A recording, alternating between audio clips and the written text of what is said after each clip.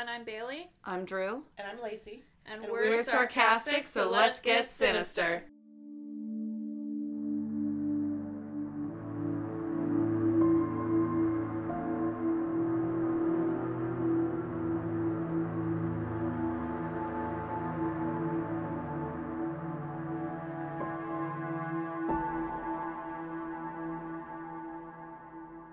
Hello again. Welcome back, everybody. Hey. I hope everyone had a good few days. By my calculations, it should be 3 days. No, 3? Tuesday, fall? Yeah. Okay. Yeah. So, 3 days to digest the Happy first Friday. part of the Oakland County killer case. Yeah. Should we just jump right in? Or do you want to say anything else? Just think of puppies through this. There's a lot of creaking going on in the corner. Jesus. It's our ghost. It's our sinister ghost. Can I start now? Yes, please. Okay. I'm begging you. So, part 1, we went over the victims and possible victims. We talked about the task force, and we ended with December 1978 when the task force was shut down and the murders stopped. And the officials reported that the reason that the case had never been solved was it was taken care of. Yeah, which is unsatisfactory. Yeah. What's that sound? So Yeah. again, that was 1978. So we're gonna cut towards to 2004. Jump forward. Wow. Yeah. Whatever. It's jump back for us because we're in whatever year we're in right now. Teeny weeny beanie. Billy and Rebel. I was gonna say we haven't done it in a while. So 2004, we meet we're gonna call him our main character and our star of the show because he's awesome. Detective Corey Williams. He was assigned a 15-year-old cold case. This ended up kind of taking him down a trail to the Oakland County child killer case. Okay.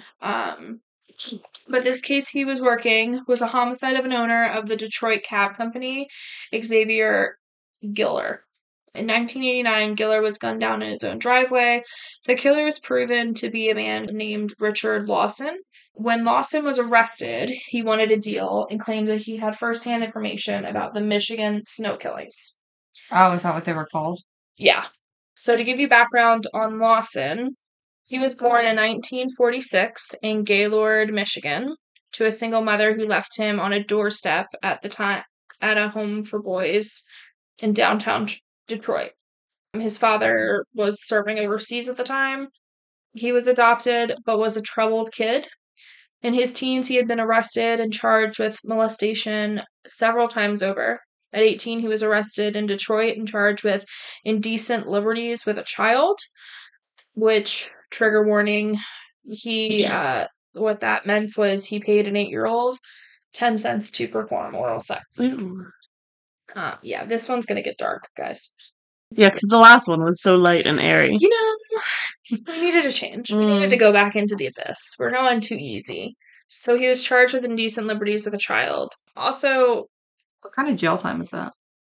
this is where it's gonna get annoying and very, very sad and pissed. Everyone's Did gonna I get pissed lead off. you? Yeah, he was sentenced to 2 years probation. That's wrong. Yeah. Because he's Yep. still out Yep. doing stuff. And that was when he was 18. So we have plenty of Yeah. more years to. So cut to 2004. Lawson claimed that he would pick up young white male prostitutes, about 11 to 13 years old, claiming he would have sex with them and then try to get information out of them about the Oakland County child killer case for the police. Which Williams, the detective, when he was taking this statement, he knew this was total BS. He was like, we wouldn't have done that. So we wouldn't have asked you to be an informant that way. Lawson claimed that the killers were 2 adult male pedophiles that used a young boy to lure kids to the car. He described their relationship as one man being the brains behind the crimes, and he was into young boys, while the other was into young girls, and he was the violent one. He believed one was named Ted Orr, said that he worked for Ford Motor Company and moved to Ohio shortly after the killing stopped. Orr had a close friend named Bob Moore, Lawson, More and more. yeah. Lawson claimed Sorry. that they had shown him a photo album once belonging to Moore and saw a naked photo of Tim King, who was the last victim. Lawson would nail certain facts that were not widely known. For instance, that Jill was not molested because she was menstruating, Oh. and that Christine had not started her period yet. Lawson told them how pedophiles at the time in Cass Corridor, which was like a seedy part of downtown Detroit, worked as a team. One would coax kids while the other was a lookout, and a third would grab them and cover their screams. Lawson passed away in prison in 2012. That's a shame. With Lawson's tip, Ted Orr, for that man, was looked more into. It determined to be an alias, and Lawson said that he believed Ted's last name began with like a LAM, but he couldn't give us the rest of his name. Williams looked through old tips for a Ted or Theodore with the last name starting with an LAM. In 1977, back when the task force was in action and the tip line was going, there was a tip on a man named Ted Lamborghini. Yeah. Lamborghini. Okay. Lawson actually called that tip in back then. Oh. He also called a tip in on a man named Bob Moore. Neither tip was investigated. Bob Moore forced children into sex acts with his camera rolling. He ended up dying in Detroit, March 2nd, 1996, at 55 from cardiac arrest. So he was actually like caught. Yeah, he was. I wonder if Lawson just knew like other pedophiles in the area. It seemed he like did. they all had a I fun think they little had, club. I think they had a network. And he was like, I think that they. It seemed like it was fairly prevalent because you were saying people Yeah. resorted to that. Yeah. Bob Moore's body wasn't discovered until days after his passing, and it was found that his 3 dogs had chewed his carcass to bits, so No. fuck you, That's bro. so sad. So we're heartbroken. Super sad for him. So this is Lawson, Ew. who looks creepy. Looks like somebody you wouldn't trust your kids with. This is He's Ted out in LA. Lamborghini. And then this was Bob Moore. So yeah, creepy facial hair. What the fuck is he With doing? him. I know. He's tall and His eyes are a little creepy. cross-eyed like my cat. Yeah. Which cat? Sebastian. So Ted Lamborghini, is that what we said? Sure. Okay. Doesn't matter. He sucks. Yeah, he left Detroit in 1978. His mother was interviewed and revealed that she knew her son was homosexual. It had been the reason he was discharged from the Navy in 1963, but she had no idea her son was a pedophile. In August 2005, Ted admitted his involvement in pedophilia in Detroit in the 1970s with Lawson, Moore, and others. He denied having anything to do with the murders. He was given a lie detector test and showed deceit when asked in 1976 to 77 in Oakland County, did you participate in killing any of those kids? Were you present when any of those kids were killed? Did anyone tell you they were killed? Did anyone tell you they killed any of those kids in Oakland County? And did you see anyone kill any of those kids in 1976, 70, and 77 in Oakland County? Yes, you showed deceit for both. Deceit? Yep. His picture, he looks kind of like submissive. Mm-hmm. So I wonder if he was like the beta. Unfortunately, just with a lie detector test, they couldn't arrest him, but they did keep him under surveillance. Williams, at that point, who's the detective, went to work securing testimony from 16 victims who went on record describing Lamborghini's assaults. Ted admitted to it, remembering faces, times, locations, and graphic details. He was arrested for raping 8 children in December 2006. He was offered witness protection for prison by the FBI for information about the Oakland County child killer case, but he declined and pled guilty to 14 counts, including 3 life felonies. Did he get murdered immediately in prison? I don't think so. I can't remember. Died. Did he die? Let me look. I feel like I don't know. coming in with that rap sheet is I not think a it's good better. approach to I have. like it better when they're not killed immediately, but rather are often Tortured? attacked and killed down the road. Yeah. My favorite House version of sister. a pedophile's ending. Well, I like when they live in fear Yeah, that too. That's true. and made to feel like how they made the victims feel. Yes. In September 2005, they obtained the old evidence from the storage room. They wished to determine DNA on any of the kids' clothing. At this point, the only known DNA was some hairs found on Christine's shirt and Tim's clothing. What about the sperm? Hold on. I think we have the sperm. I'm not 100% sure.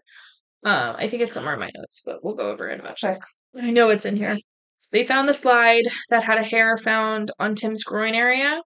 Amongst the evidence, they also found Jill's bike, Tim's skateboard, Tim's hockey jacket, Mike's fur-lined coat, and Christine's boots. They were all still in evidence. Okay.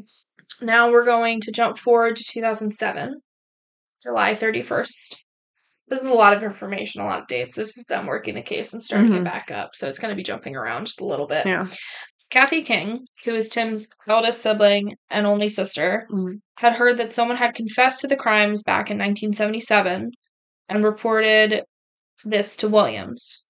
So it's important to know that when Detective Williams took over the case, he became close with the King family because they were still trying very hard to find what happened. I go into like what all the other families do and the King families have done since their kids got taken from them. But the Kings were very like, we need to figure out what's going on. Like, why isn't anything being done? Yeah, I like that it seems like he introduced himself to them. Yeah. I like that. Yeah. Like, so they know who's in charge now. Yep. And that somebody is working the case still. Yeah. So, Patrick Coffey, spelled with an EY, was a longtime friend of the King family. He grew up to be a private polygraph examiner in California. Coffey was actually a childhood playmate of the King boys, living across the street, and Tim's abduction and murder sparked his desire to go into the polygraph field. Coffey was presenting at the American Polygraph Association conference in Las Vegas in July 2006 when a fellow polygraph technician, Larry Wasser, approached him to compliment his presentation. Wasser was an esteemed forensic polygraph examiner who served for 19 years as vice president for the APA, which is the American Polygraph Association, and was the president of the Michigan Association of Polygraph Examiners. The two got to talking about Coffey coming to Detroit for a presentation, and Wasser discovered Coffey was from there and even lived across from the Kings. Wasser knew the Oakland County child case, and without thinking said, well, I guess I can tell you now, because the attorney is dead and the guy who did it is dead. I tested the guy who killed your neighborhood boy. Holy shit. Yeah. Wasser went on to explain that the subject's attorney hired him to do a test on her client, who had been charged with several counts of criminal sexual conduct with a minor.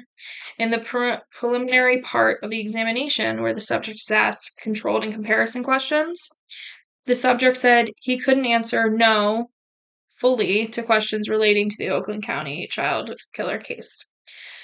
When asked why, the subject said, I didn't do this one, but I did the boy in Birmingham, which was Tim King. Interesting. So, why didn't Wasser say anything? There's no client. He claims there is. Okay.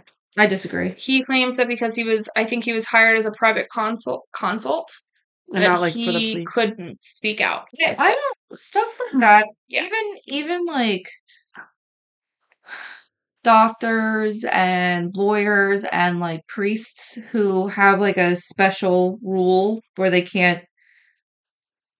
I guess There confidentiality privileges. Yeah, there's Yeah.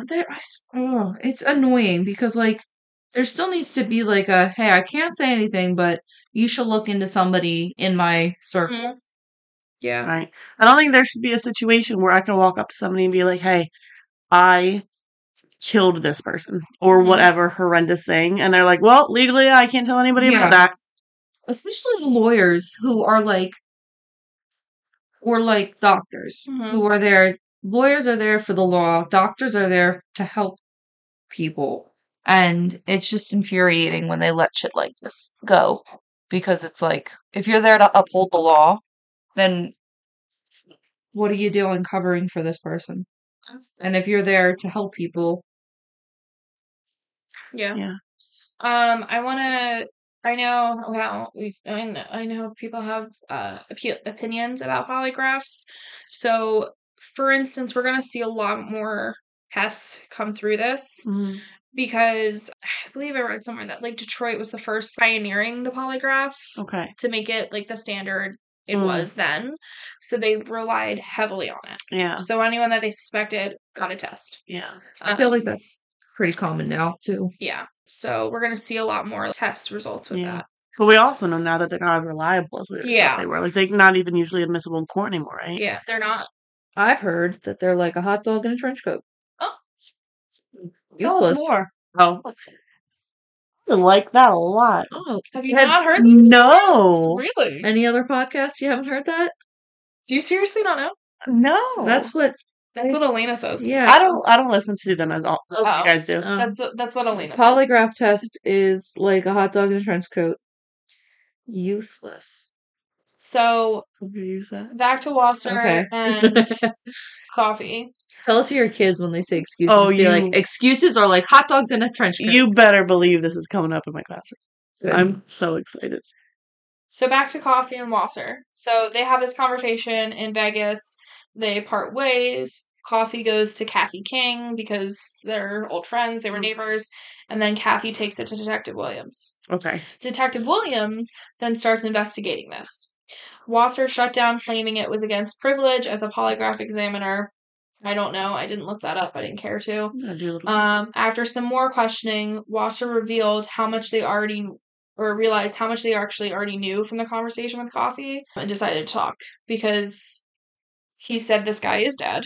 His lawyer's dead. Mm-hmm. His lawyer hired him because he had other prior victims.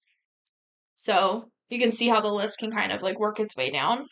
Wasser was concerned about leaks in the media and that the subject's family might file a lawsuit against him. I think he was probably just scared about the lawsuit.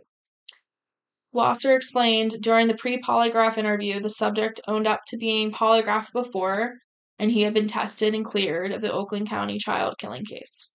Okay, so, sorry. Privately licensed lie detector polygraph examiners usually have to sign a confidentiality agreement before they begin the test. Okay. Because they also do, like, stuff for famous people, NDAs. Yeah. Oh, okay. This is from like a polygraph company.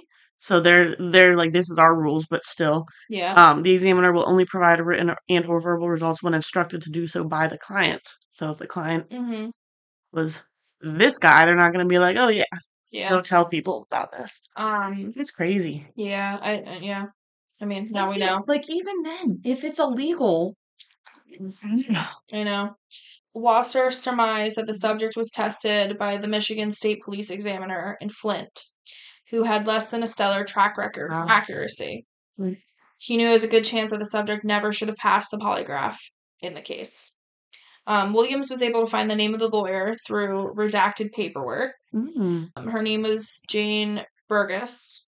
She was an attorney in Detroit who had passed away January 7th, 1997, of a heart attack. That's a shame. Using the lawyer's name and the fact that the subject was dead, and the name of the polygraph examiner that most likely would have performed the test, they went through the exam notes of 40 to 50 exams. Some of those examinations were performed in the late 70s. Only 2 files related to the case. One was a negative result, and there was no indication he had been arrested or charged for any criminal sexual conduct during the relevant time. The second file contained 2 separate exams requested by the Southfield Police Department. January 1977. Police had arrested 2 subjects on criminal sexual conduct charges with a 13-year-old boy. During questioning, one said that his partner killed Mark Stibbins. The first polygraph was Christopher Brian Bush, and the second was Gregory Woodward Green. Okay. These are the 2 that I feel like did it. Are the ones. So going into them, Christopher Brian Bush was born in 1951. He was actually. Let me show you his lovely, beautiful face first. What was the scenario? The lawyer hired a private polygraph examiner to interview her client? So Bush was getting charged with conduct, like they were both getting charged with sexual conduct with a 13-year-old. Mm-hmm. And I think Right in the middle of the murders. Yeah. And I think Bush's, because we're going to find that Bush is from a very wealthy family, they hired a lawyer, and she, I think, submitted him for a polygraph to kind of prove or disprove the story. Okay. And then during the pre-exam, I came up like, has he been to polygraph before? He said yes, and mentioned that it was from the Oakland County case. And oh, I see. Yeah. Which he was questioned about, like, the killing, then past that, and then he got charged. So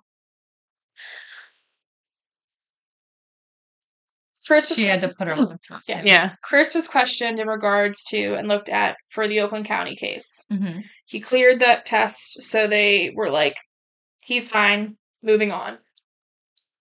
As time went on, he got charged with criminal conduct or sexual conduct with a 13-year-old boy. And his lawyer was like, okay, let's get a polygraph on our side as evidence. Most likely, that's when they met Wasser. That's when Wasser was like, okay, have you ever been polygraphed before? Chris said yes. It relates to this. I thought the scenario was like, you're lying to me. Mm-hmm. Let's get a polygraph just so that I know that you're not. Nope. The lawyer, I thought the lawyer didn't trust her own client. No. Because you know how they say, like, you have to tell me everything. So I can actually defend you. And after he told her some things, she was like, I don't believe you. No. Yeah, I'm sorry. We're working, like, backwards. Yeah. It's fine. I didn't understand what the scenario was. Yeah. That makes sense then. So just to show you guys our lovely men, this was Christopher Bush. Ooh, that's who I was picturing more. For, which, if you remember, Bob. One of the witness statements, the husky guy, shaggy hair. Okay. And then one could say this was Gregory Green. Bushy. That's the same person. Yeah, that was a composite sketch too. Who's at the top? That's the same guy. He looks like totally different with his hair short and stuff. Gregory Green gets in trouble a lot, so he's got a few mugshots. At the top, he kind of looked like from Shameless. Yeah, the one everybody has a crush on. Yeah. Yes. So Christopher Brian Bush was born in 1951. He was the youngest son and child of Harold Lee and Elise Bush. They lived in Birmingham in an upscale neighborhood from 1970 to 1979. They had 2 dogs, Tabitha and Sam. Tabitha was a white-haired Welsh Terrier, and Sam was a Bichon Hound dog, I think. Which I don't know what that dog looks like off the top of my head. What's that hound that's big and white? I need more information. Afghan hound? Maybe, yeah. He's from Birmingham? Yeah. That's where the last one was from, right? And the last one was one who was seen talking to a guy in the parking lot. Yes. It's Timothy. I can't remember which one was Tim and which one was Mark. It's Tim. Okay. What kind of car does he drive? We're gonna get there. Sorry. Can we calm down, guys? No, I'm fine. Case. Harold was a General Motors executive financial director in Europe and the United States. So high up. Does he travel to Europe? Hold on. Can I get through the story? No, I'm solving the case. Chris's brothers, he had 3. He had John, who was born in 1940. There was Charles, who was born in 1944, and David, who was born in 1946. And then, again, Chris was born in 1951. By the time Chris was 10, the family had lived in Michigan, New York, New Jersey, and Germany. At 13, he was sent to Switzerland to attend a historic and elite boarding school. He graduated there and then stayed a short while as an instructor. Excuse me. Gesundheit. That was a burp. Gesundheit. Okay. In Not 1970. German. That's not tight. I don't like how that What was sounded. that? That was my That's demon. the ghost. That was my bless you demon. In 1970, Chris came back to the States and eventually received a degree in culinary school. Chris was a husky built guy, standing 5'8" and weighing about 260. He had dark, stringy shoulder length hair and a full beard. He was involved in the Big Brother program.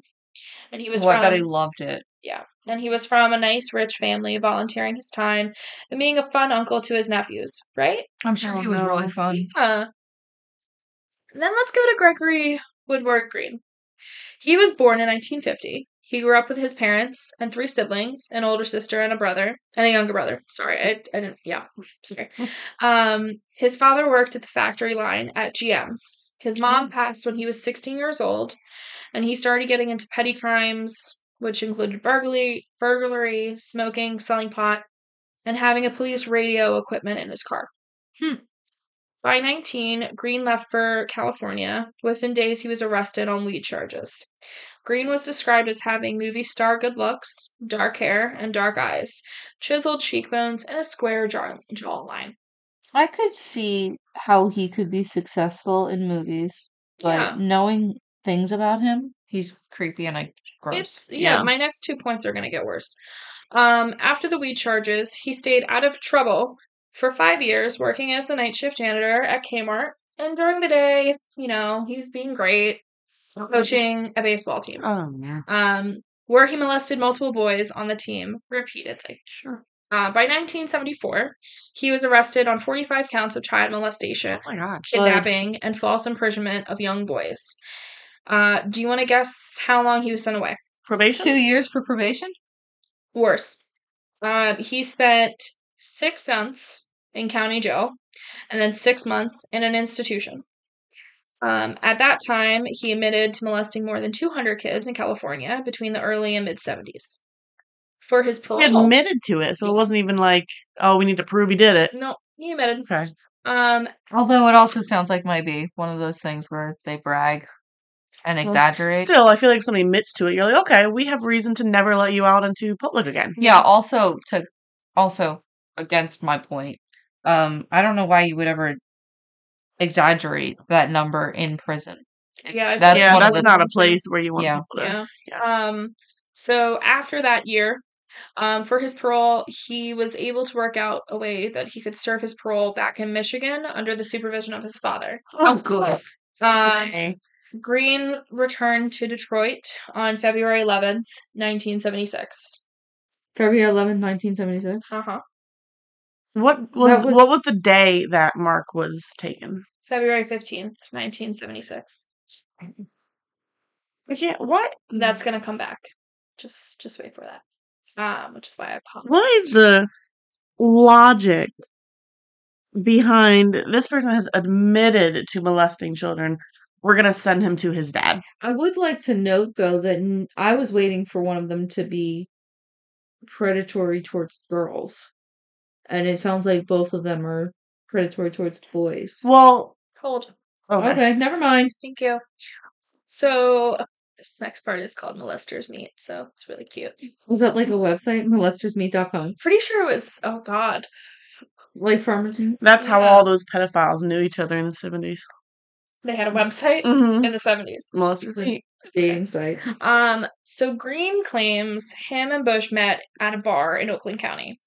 They formed a partnership in January 1977. So what's that conversation how does it come up? I don't know. Like, hey, what age group do you like find attractive? Yeah. I mean, it's just like how like two like psychopaths find each other and then meet up. Like I don't understand how that partnership. That seem to find each other. I feel like they read each other. I feel like with the internet now, it's easier because you can just go to a specific site and know that those people are at that site for a reason. Yeah. But in a bar, how do you bring up the fact that you enjoy molesting children? Well, we did talk about how it seemed very prevalent at the time because of Yeah. all the shit going on. There were probably codes and like different signs and stuff. I don't know. I imagine it was a whole. You walk in and squawk like a hawk, and they're like, "Oh." First of all, hawk squawking is fun. Second of all, yeah, I figure it's gonna be that obnoxiously And people are like, what's wrong with that person? Oh, don't worry about him. He's meeting up with Johnny over there. He squawks like a hawk, too. We leave him alone. They're both fucking weird. They're a little touched. Anyway. Thank you. So they met. They formed a partnership. Jump forward to January 1977. They were arrested on multiple first-degree criminal sexual conduct charges brought by a 13-year-old. This is when Bush got that lawyer, and that all started the polygraph. And we're going to call that 13-year-old Smith. Okay. Because I don't really want to say his name. Okay. He doesn't come up again. He's a victim. It's not relevant. He's a victim here, and I don't want to just throw him out. He's still, I think he's still alive. Smith doesn't come back into the investigation. Yeah, I don't want to put his name out there. Smith said he was raped multiple times by both men. Smith met Chris through his friend and Bush's nephew. He said Green was the more violent one, and he forcibly raped him despite tears and pleads. Green then choked him until he passed out. Smith identified 4 vehicles driven by the two, and just wait for the last one. A 74 Chevy van, a 70 gray Impala, a 60 style dark blue Tomac, and a 74 blue Chevy Vega hatchback with a double hockey stick on the side. Ooh. Which, hold on. No, I remember. No, they're 2 different cars, but this is comparing them. Yeah, they look the same. Yeah. I couldn't find one with the hockey stick on the side for the Vega, but if you saw that in a parking lot at night and you were just an ordinary person who didn't know every single vehicle. Yeah, when he was saying, like, for example, when he was like a 70 whatever and 76 whatever, I'd be like, I don't know how to tell a car. I'm always impressed when people give witness statements and can give the car. Yeah. There's like 3 cars that I can identify when I see them. I know some logos. I still get my car confused. I might be able to be like, oh. I see like a Nissan and I'm like, could be mine. I might be able to be like, oh yeah, it was a Ford. And I know that because I saw Ford on it. Yeah. There are like some cars that you can identify easily, like a Bug or a PT Cruiser. Anyway. So they did it. It was them. I would like to learn there. I give up. It was them. Okay. The second boy that pressed charges during this event too was named James Vincent Grundles. He unfortunately does some bad stuff, so his name is in this. James lived on the same street as Bush's nephews. Is it one of those scenarios where like he becomes somebody who's molested is more likely to be molest others? Yeah. I think I can remember right. I think so. I know that you said that they were arrested in January. Do you know what day it was? Or just it was in January? They seem to be getting out right away, though, because there's no rules anywhere. I was also thinking that, I don't remember her name, but the one who went missing in January, she was gone for like 20 days, right? It was Mark, Christine. Jill, Christine, and Timmy. Yeah. She was gone for a long time. She was gone for like 19 I wonder days. if she was gone. Okay, so here's... Jill was not sexually assaulted. Mm-mm. I wonder if that's why they immediately grabbed somebody else. Maybe. And why they held on to her so long. Maybe. Yeah. Tell us more. So, Grundle said that Bush molested him several times, beginning from January 30th, 1976, when Bush brought Grundles and his younger brother and then Bush's nephews to the family cottage on S Lake. ESS? I would say, yes. Yeah. James was 14, an 8th grader, and smoked weed with Bush before he forced him into oral sex. Vince also told him how they went dirt biking in Midland County and another Bush family home in May 1970, where he was shown explicit movies and attempted to be raped. He got away in that scenario, I believe. Their lake house was Chris's private getaway. His parents rarely made the 3.5-hour drive, and the cottage was small, with 3 bedrooms, flat roofed, and was right on had the lake in walking distance. John, who was Bush's eldest brother, he had 2 kids that were repeatedly molested by Chris and Green. Oh, Jesus. Yeah. So, in January 1977, when the men were arrested, Green immediately pinned Mark's murder on Bush. After they were arrested, Green's Chevy van was searched. They found 2 Polaroid pictures of a young boy and 2 pairs of young girls' underwear, which pretty sure both of the girls had their underwear, or at least Didn't can't they? remember. I remember they checked one of their underwear, so they had it. But who's to say it's not some other poor girls, unfortunately. Yeah. Green claimed he didn't get back to Detroit until February 14th, but police records show that he arrived February 11th, 4 days before Mark was abducted. When Bush was arrested, he said he had asked if he could stop home for clothes, and the officer allowed that in exchange to search the home. Oh. So yeah, I read that and was like, really? Interesting. In the home, they found 2 shotguns, a 16 and a 20, 1 pound of weed, and a suitcase with ropes inside and some black pieces of plastic. In the basement, there was another suitcase full of child porn, magazines, and films, including home movies of 2 children together in a tent in a wooded area. I think it was a really dumbass move to be like, yeah, you can search my house. I just really need to change my clothes. So, sure. I'm seeing the writing on the wall, and I'm saying maybe he just didn't care at this point because he had plans. Okay. I forgot. Give us that hint. Bush claimed while they were talking to him that he engaged in sex with boys because he was raped in boarding school, which the next sentence I have is not a reason. Yeah, it's not the reason to do it. Not a good excuse. There's no reason to do it. Their uses are like hot dogs and trench coats. Yeah. He said... Settle down. He claimed he had just flown back from England with his parents on February 14th, the same day Green gave. So it couldn't have been him that took Mark. Again, Mark went missing on February 15th, but one newspaper at the time had reportedly printed February 13th as his abduction date. So it made sense that if they were claiming not to be involved, both men gave it like the day after. Yeah. But if they were involved, they would know when they took him. I think they were thinking about like the day that the police thought it was involved or something.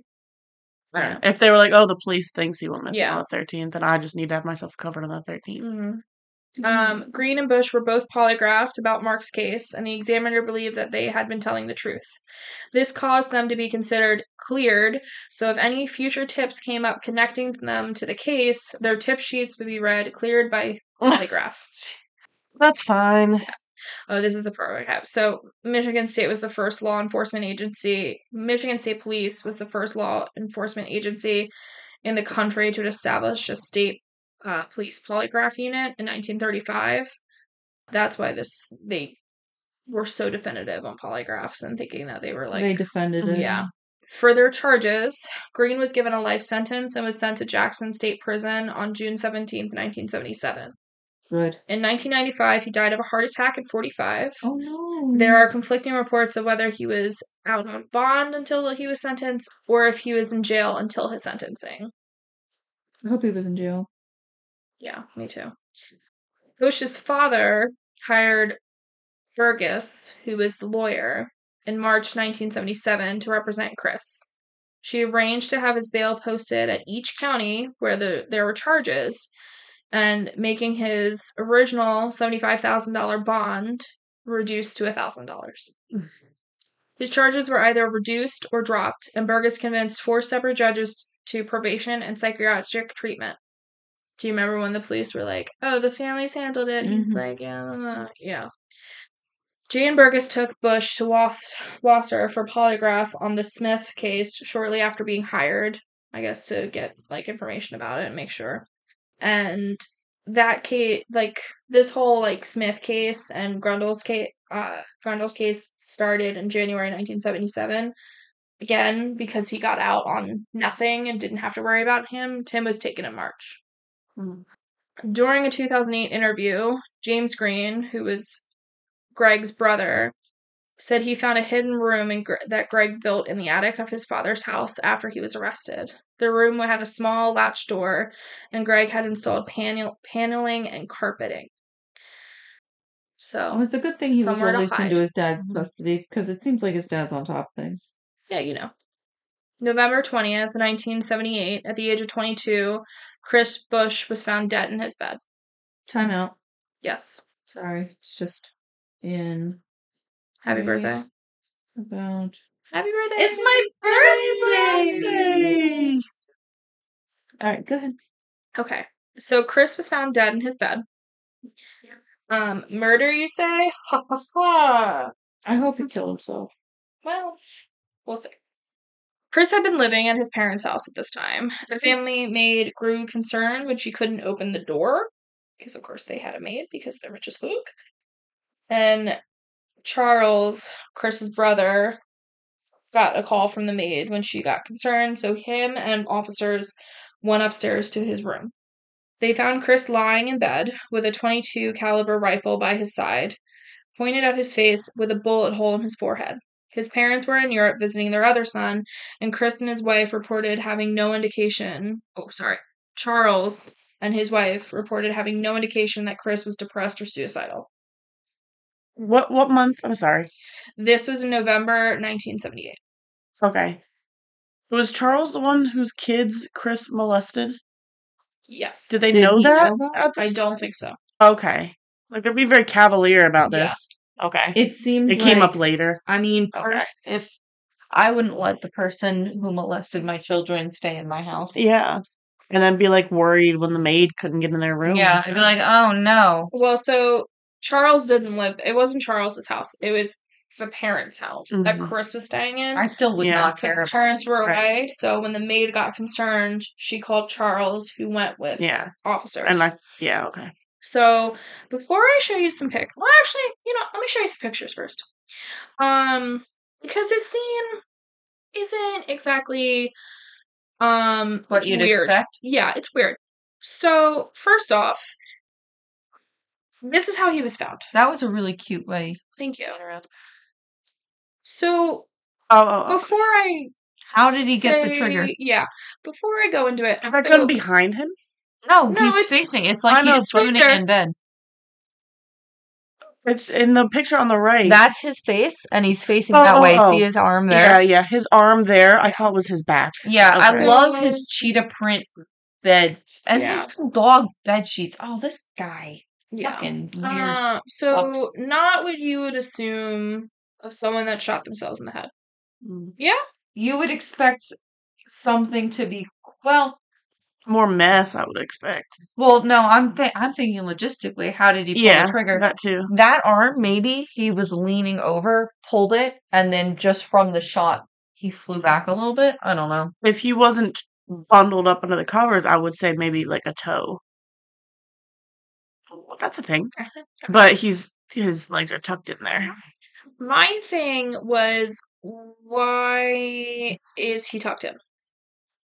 It looks like he's going to bed with it. Mm-hmm. Or someone shot him while he was sleeping. So, other things they found was pinned up sketch depicting a young boy bearing a striking resemblance to Mark. The boy was wearing his zipped up fur-lined hooded jacket, identical to what Mark was last seen in, and the boy appears to be screaming with eyes clenched, possibly in pain. So it was a sketch? Yeah, which I will show you the picture in a second. There's no evidence of blood spatter on the wall. He was tucked into bed. In the closet, there were 4 lengths of ropes looped in the middle of the floor, which seemed planted intentionally, which the victims all showed signs of being bound. A single 12-gauge shotgun shell placed upright on top of the desk in the bedroom, consistent with Jill Robinson's murder weapon. It sounds like a partner decided they're going to get somebody else to take the fall. Yeah, like the one that keeps blaming him. Mm-hmm. Well, at this point... Green was in prison. Yeah. So, this is what they found. So, that's Mark's missing sketch. That's the photo that was in the room. And that's his closet. Which another part of, someone that analyzed this was, you can clearly see that, the closet's, pretty clean. Mm-hmm. So it's weird that someone would just throw ropes in the middle of the floor. Yeah. I was thinking that they wanted it to make it seem like that's where he was held captive. Maybe. But if everything else is, so clean and he's so meticulous about, keeping the body clean and, doing the nails and washing everything, why would you think, wouldn't you think he would tidy up the ropes just as clean? It seems like someone is setting the scene. But my other thing that I thought of, was there blood on the bed? It looks like there was blood on the sheets in that picture. Yeah, so like if we're meant to believe that he was like spooning the gun and shot himself, there'd be blood on the wall. Yeah.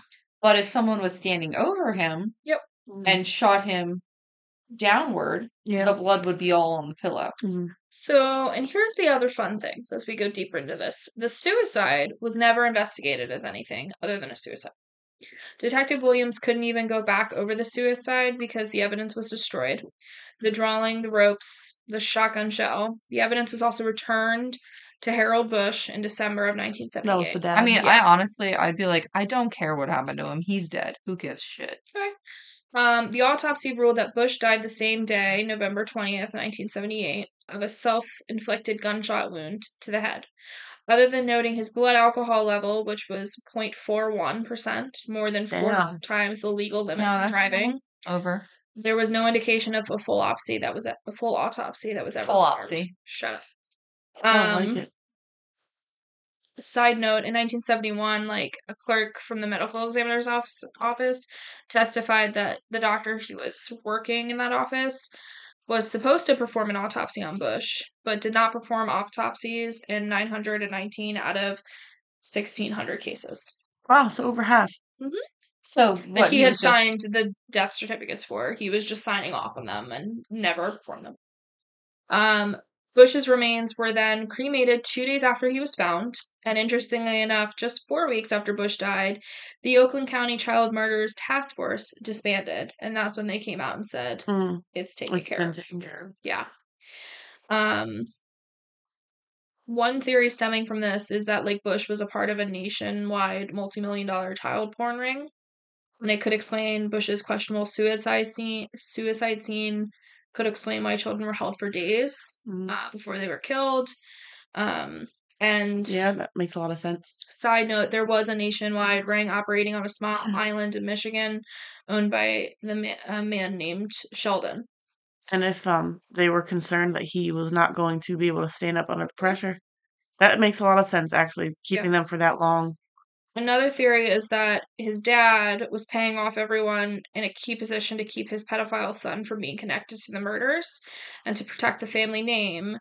That sounds right to me. Yeah. After Gundles filed charges when he was young, he was the other boy besides Smith that brought charges against them. He reported that Chris's mom had tried to bribe him into dropping the charges. They were obviously like not above of helping Chris out of his weakness. So in 2012, the Cold Case Investigative Society of University of Western Ontario, go Canada, which is a student-run organization that aid in solving of domestic and international cold murder cases, investigated the suicide. They said that it is possible the caliber of the weapon would not cause an exit wound, so there would not be significant blood spatter. But the autopsy was never confirmed details like this, and the report never stated if the bullet was ever recovered from the skull. The shot between the eyes is uncommon in cases of suicide. It is an awkward position to achieve a self-inflicted wound between the eyes with a long-barreled firearm, but may result in like a large injury. All the doors and windows were locked from the inside except the door from the garage, which was standing open.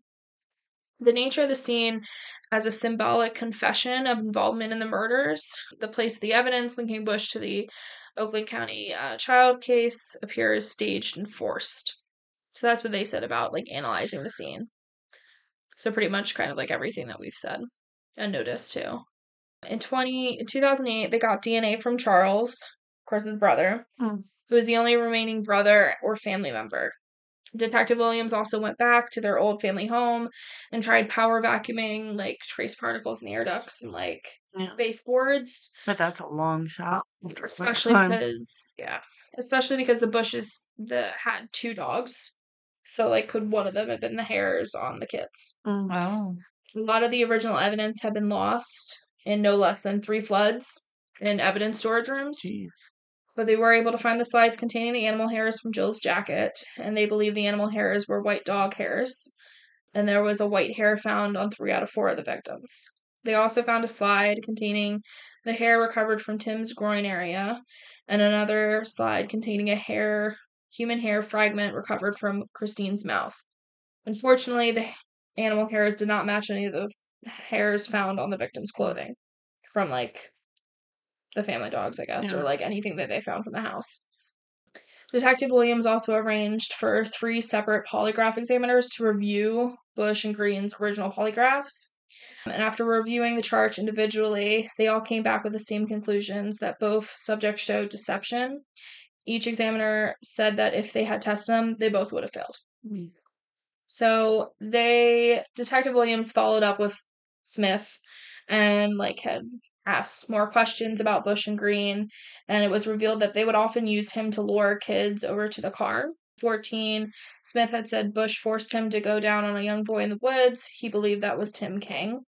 He recognized him right away when Williams showed him a picture of Tim. So now we're going to go into some DNA.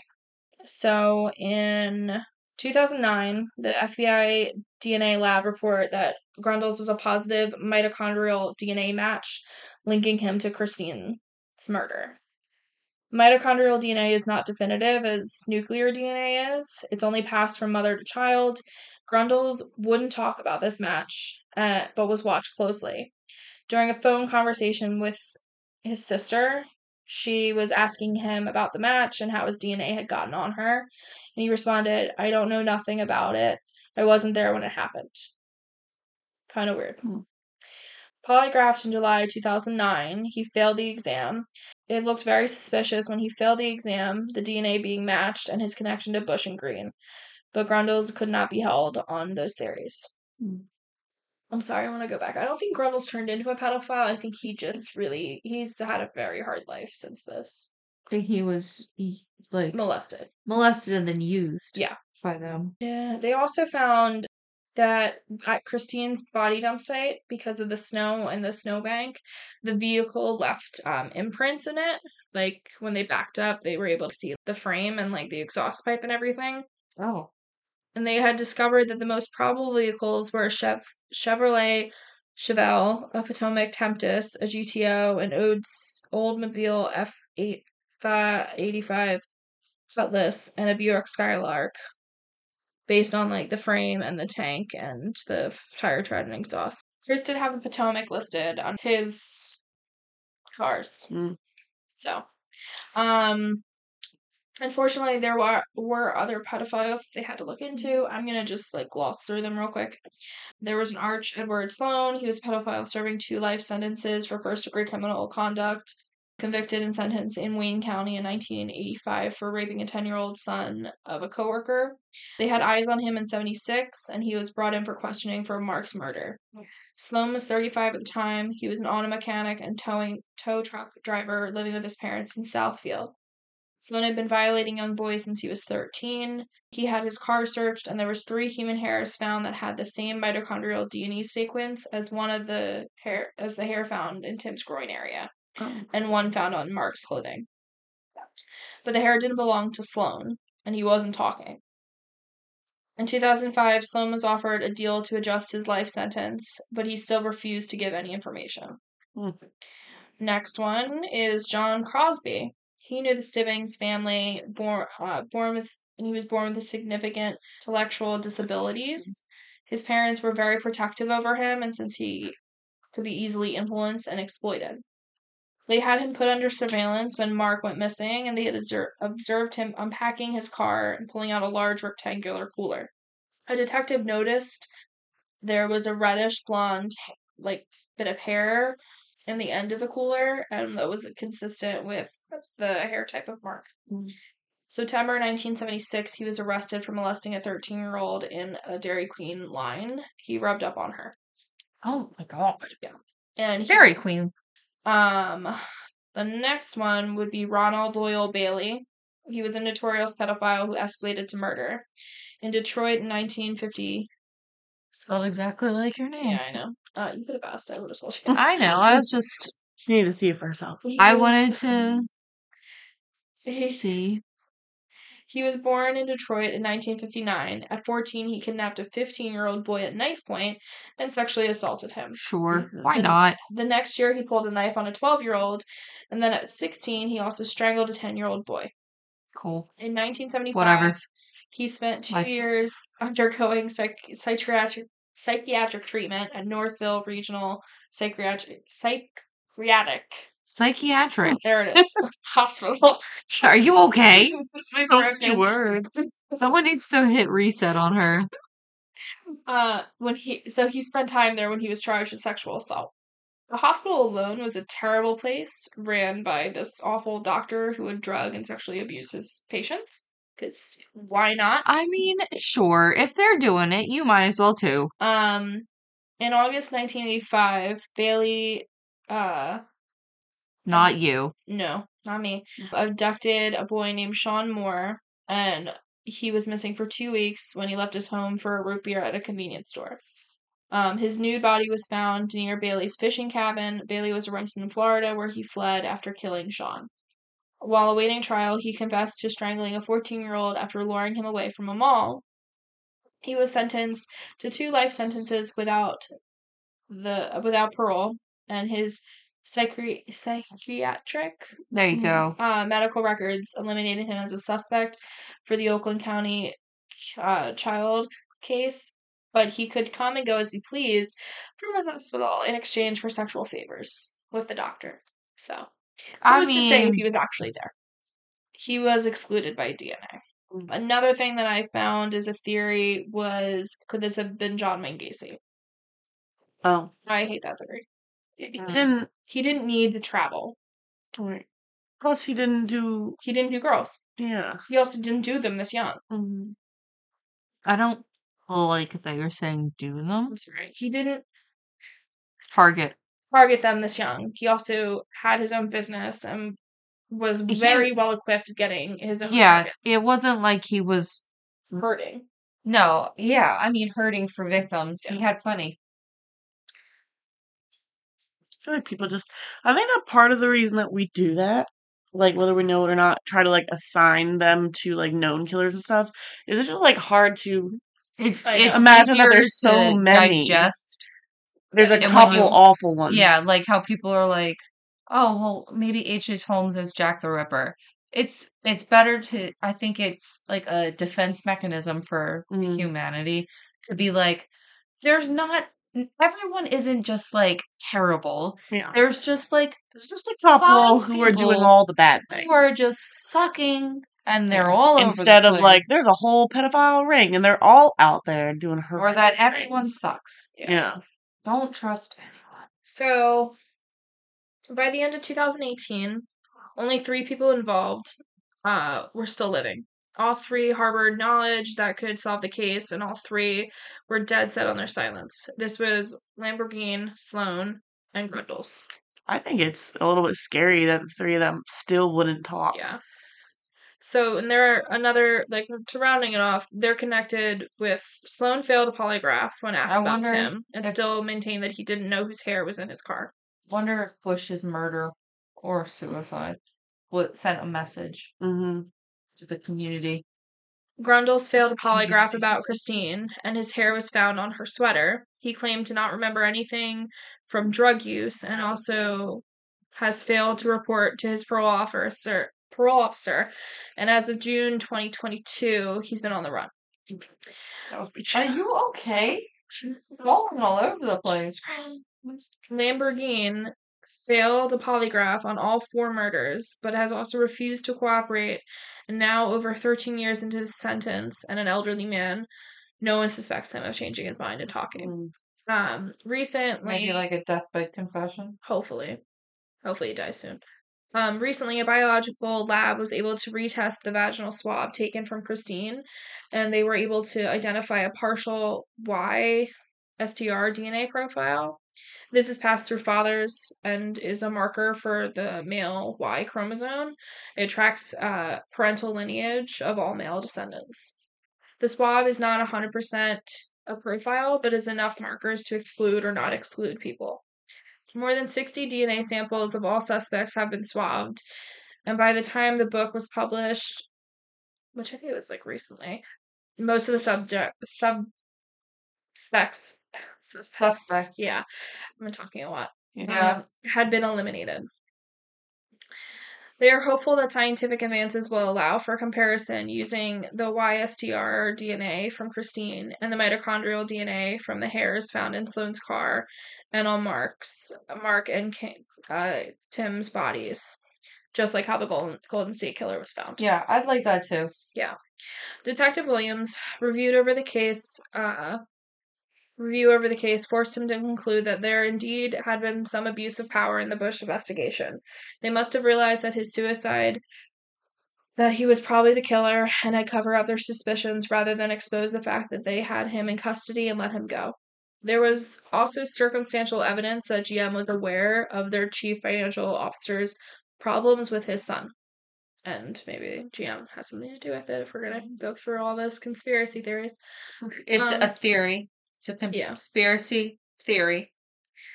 Detective we don't want GM coming after us. Detective Williams has since retired, but has spent 13 years on this case in 2019.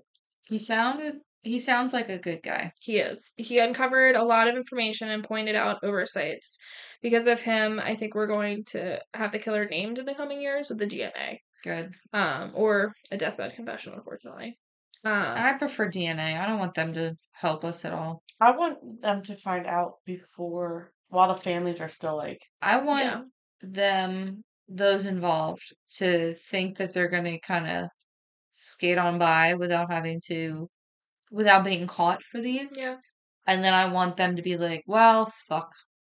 They figured it out. Yeah. So. And I want them to be like shitting bricks every day because they're worried that they're going to be caught. I just don't like them. No. I don't know why. I want to take the last little bit of this episode and just give updates on each of the families. Okay. So Ruth Stibbings, Mark's mom, became despondent. Yeah. Mm-hmm. And too distressed to work after Mark passed. She ended up on welfare, and her life was never the same. She told reporters that every time she heard about a child being murdered, it brought her right back to the day Mark was found. Ruth died in 1998. Her son Mike will be turning 63 this year. I was gonna say 36. Wow. He's doing great. No, he's not. Carol Robinson, Jill's mom, said, "It's the small things that get to you. The hardest thing is when someone asks how many children I have, and I automatically say 3. I can't believe it's now only 2. It took her years." She still has a third. She has all them. Yeah. It took her years, but she's learned to live with what life has handed to her. Dwelling on the tragedy would have destroyed her. She later on said, "I have always hoped that one day I will know what happened, and I have let go of the negative. I don't have any anger in my heart. I don't blame anyone or want anyone to suffer." She has strived to correct in the narrative that Jill did not run away. She said that she was smart, kind, a sweet little girl. She enjoyed reading, watching TV with her sisters, going to Girl Scouts, spending time with her cousins, and with her dad on Wednesdays and the weekends. Debbie Jarvis, Christine's mom, removed herself from the investigation. Her life was never the same. She described it as a living hell. She takes great comfort in her belief that the reason Christine was held on so long was because she was so delightful. She said that she really was that enjoyable. She was a good baby, a good toddler, and a pleasant child. Barry, Tim's dad, did his best returning to work after Tim's funeral. Marion found it hard to cope. Tim's siblings suffered psychological wounds over the years. The subject turned into a forbidden subject that no one talked about. Kathy, Tim's sister, became an attorney, got married, and had children in Idaho. Mark became a businessman in Texas, and Chris became an editor and a tech writer in Michigan. The Kings have always stayed the most involved in the case. Kathy keeps up a blog about the investigation, and Barry has consistently pushed for more information and more investigating when the case was reopened. Barry resides in the same house. There's a large display of photos of Tim, along with a painting of him in his hockey uniform. Marion passed away in 2004 from COPD. When she was buried, Tim's remains was moved to lay beside his mom forever. Oh, good. That makes me good. Yeah. I'm happy. Well, that was a bummer. I'm sorry. Really bringing the mood down. I'm so sorry. Hopefully we'll have answers in a couple years. Yeah, I'm really hoping. Families will know. I just think it would suck so much for them to finally find out that the person has been dead for years. Yeah. You know? But one way or another, I feel confident they're gonna put that together with all of the things. I mean, they don't have like complete DNA, but they have so many like different like pieces of it that we've got to find it. And it sounds like everyone who could possibly be involved has died 800 punished in some way. No, I was going to say 800 family members. Oh. So there's plenty of DNA. Yeah.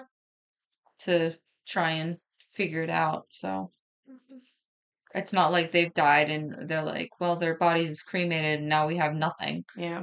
Everybody has yeah. Bush has Siblings, brothers, parents, nephews, and parents, and the Gregory, whoever, Green. Double G. Gregory Green, Double G, Double G. There you go. You and Bailey. Shut up. Has we're the ones that did the most talking today. Yeah, you've done shit today. It's not your birthday.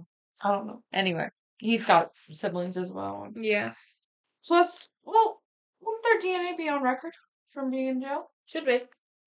Good. Yeah. They're gonna find it. And if these people, I don't know, I like to imagine that they're like, well, they're definitely in hell because they've already admitted to attacking people.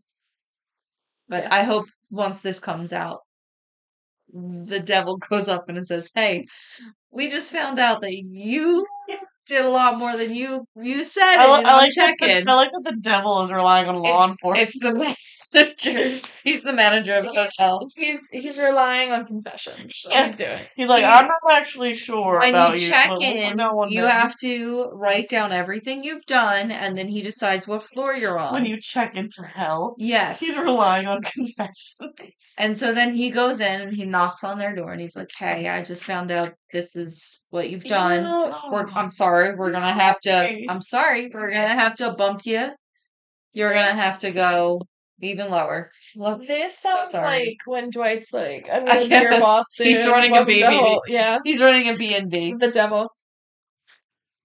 So in your wildest fantasy, you're running a B&B with the devil. And how much is getting 80,000 a year or something? Something stupid. Not even 80,000. I don't even know. Anyway, everyone get a drink or see some videos about happy puppies. Sorry about the bummer. So, in your wildest fantasy, you are in hell, and you are co-running a bed and breakfast with the devil. But I haven't told you myself. Yeah, it's 80,000 a year. Alrighty. I'm glad we ended on a funny note. Yeah. That's The Office. All right. See you next time. Bye, everybody. Happy birthday, Drew. Okay. Calm down. Well, that was sinister. And we were sarcastic. And we hope you keep listening.